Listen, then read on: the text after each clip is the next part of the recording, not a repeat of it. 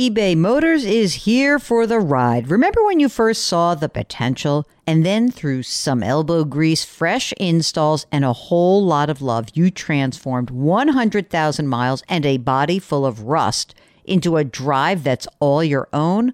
Look to your left, look to your right. It's official.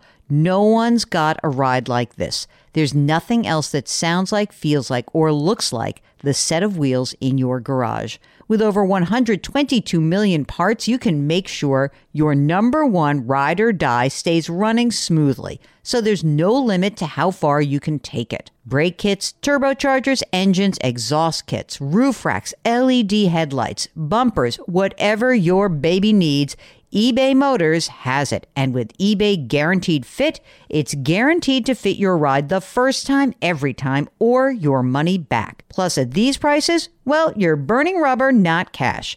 Keep your ride or die alive at ebaymotors.com. Eligible items only. Exclusions apply. And now, a word from our sponsors at Betterment. If you're listening to my show, you're looking for tips on how to work smarter, not harder. And let's be real, you're already working hard to earn your money, but how do you make sure that your money is working hard for you? Here's how. With a Betterment automated investment and savings app, your money will go to work. They've got technology that will provide you with advanced tools, and they're built to help maximize your returns, not to mention your time. They have expert-built portfolios of low-cost exchange-traded funds. You know I love those exchange-traded funds. There's automated investing technology, and as part of that, automated rebalancing. Many of you have been asking about rebalancing, and it sort of feels like a hard thing to do on your own. With Betterment, easy peasy. They do it for you. Visit Betterment.com to get started. Learn more about high-yield cash accounts at Betterment.com. Investing involves risk.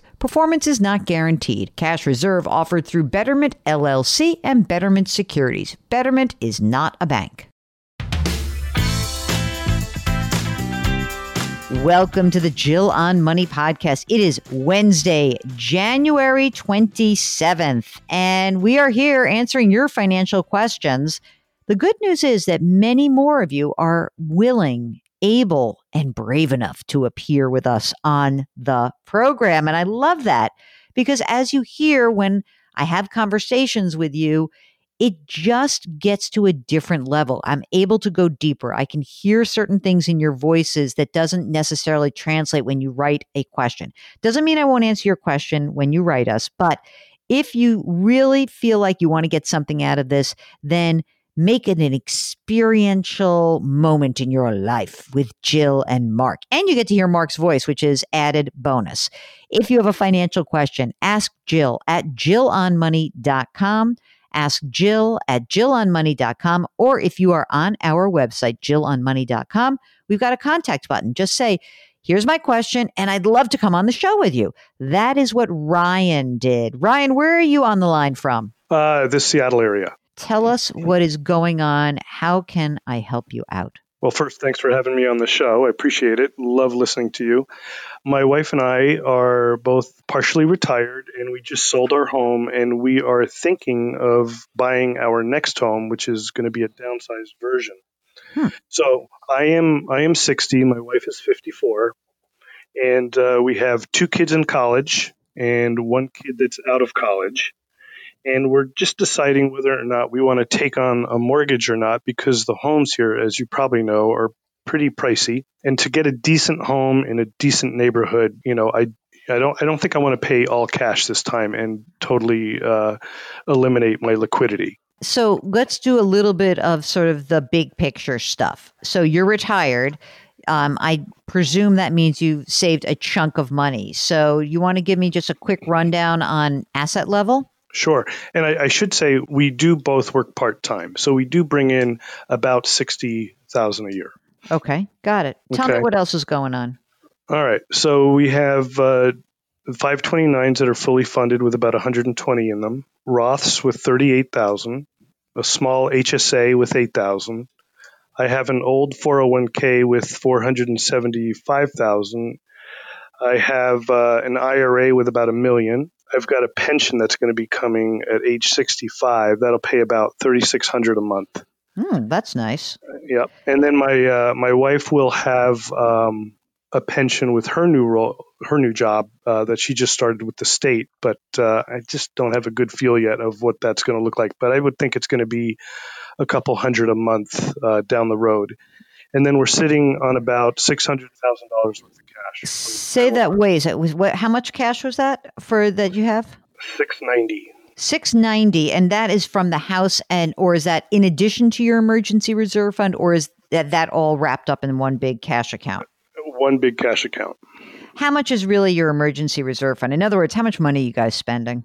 Well, we burn through about $5,000 to $5,500 per month. So right now, the 60 grand a year that you're making part-time doesn't cover your expenses. Are you using some of the money from the cash to float you to your lifestyle? A little bit, yeah. Okay. Not a ton though, right? No. Okay. So we got to keep 100 of the 690 liquid at least, right? I think so. Okay. What kind of house do we have to buy? How much do I have to spend? You're looking somewhere in the 6.25 to 7.25 range. All right, let's say 700 grand. So what are you thinking about what you want to put down? If you could wave a magic wand, what would it be? $500,000. You want to put down $500,000? Yeah. Why? Look at me, I'm whining. Could I maybe say, what about 350? 350 seems like a good number to put down. And money's cheap right now. I know, but I just don't like debt. I understand that. I think of life as one big mathematical equation sometimes. Are you in the technology sector? Just because you're in Seattle, I was wondering. No, but I do work with a lot of tech people. It's just sort of like the idea here is that, even if you really hate debt, let's just say you got a 15-year mortgage, okay? The cost of that money is so cheap right now. And the availability of what you could do with that cash, even just to have the liquidity of the cash, is so much greater. So on one hand, I think you'll make more money with your money than, let's call it 3% for a 15-year mortgage. It's probably less than that. And I like you having liquidity. I like you having money. You still have a couple kids in college. I get it that, it's fully funded, but truly you're young. And I think that having control over your assets, not having paid off homes, actually gives you more control in the long run. I really do. And like you said, you're going to have a good, let's just pretend that your wife gets $400 a month. So let's just say your pensions end up being $4,000 a month, and then you're going to get Social Security on top of that. I presume you're going to be waiting till 70. A lot of your needs are covered. All you'll be able to do with that cash is to have flexibility. I know that when people go out and look for houses, all of a sudden it's not 700, it'll be 800. You know how that happens? I mean, you can always pay it down. You really can. But if all of a sudden you're like, you know what? I don't really want to work part-time anymore. She's going to work part-time, and I need some of this cash to live on before age 70. I just think that having the cash in your grasp is really important, even if you just throw it into a very boring balanced account, right? I don't know. I feel very much that, you're young and having money available to you. You could make a different decision. Let's say you're 70 years old and you've got tons and tons of money and life has been fantastic to you. So pay it down. You can pay it down then, but you'll have a lot more information, after the kids are out of college, and you'll have more information about like what the path forward is for you guys. If you put 500 grand down and you have a smaller mortgage, it sort of feels good emotionally. But on the other hand, you don't have the money. When you're 70, my guess is interest rates will be higher and you won't have the opportunity. So why not take the opportunity now to give yourself what in the investment world we call a free look? You can look, you can see, okay, good. I'm in great shape. Boom, done.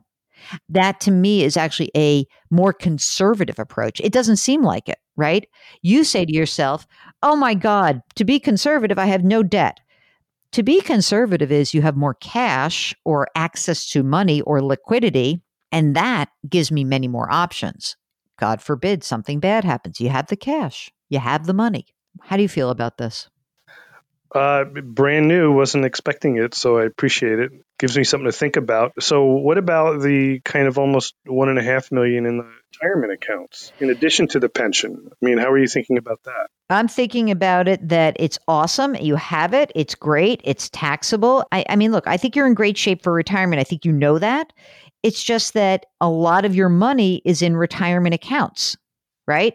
So, when you think about all the money you have, you don't have that much liquidity. Basically, you have the small Roth, but you don't have money that's already been taxed. And I think you're going to need that money between age 60 and 70. That's what I think. Think about it. If you want more hand holding, you can get numbers and all that. But just remember, flexibility. That's about the most conservative approach you can take. It feels weird, but I want you to at least consider it, okay?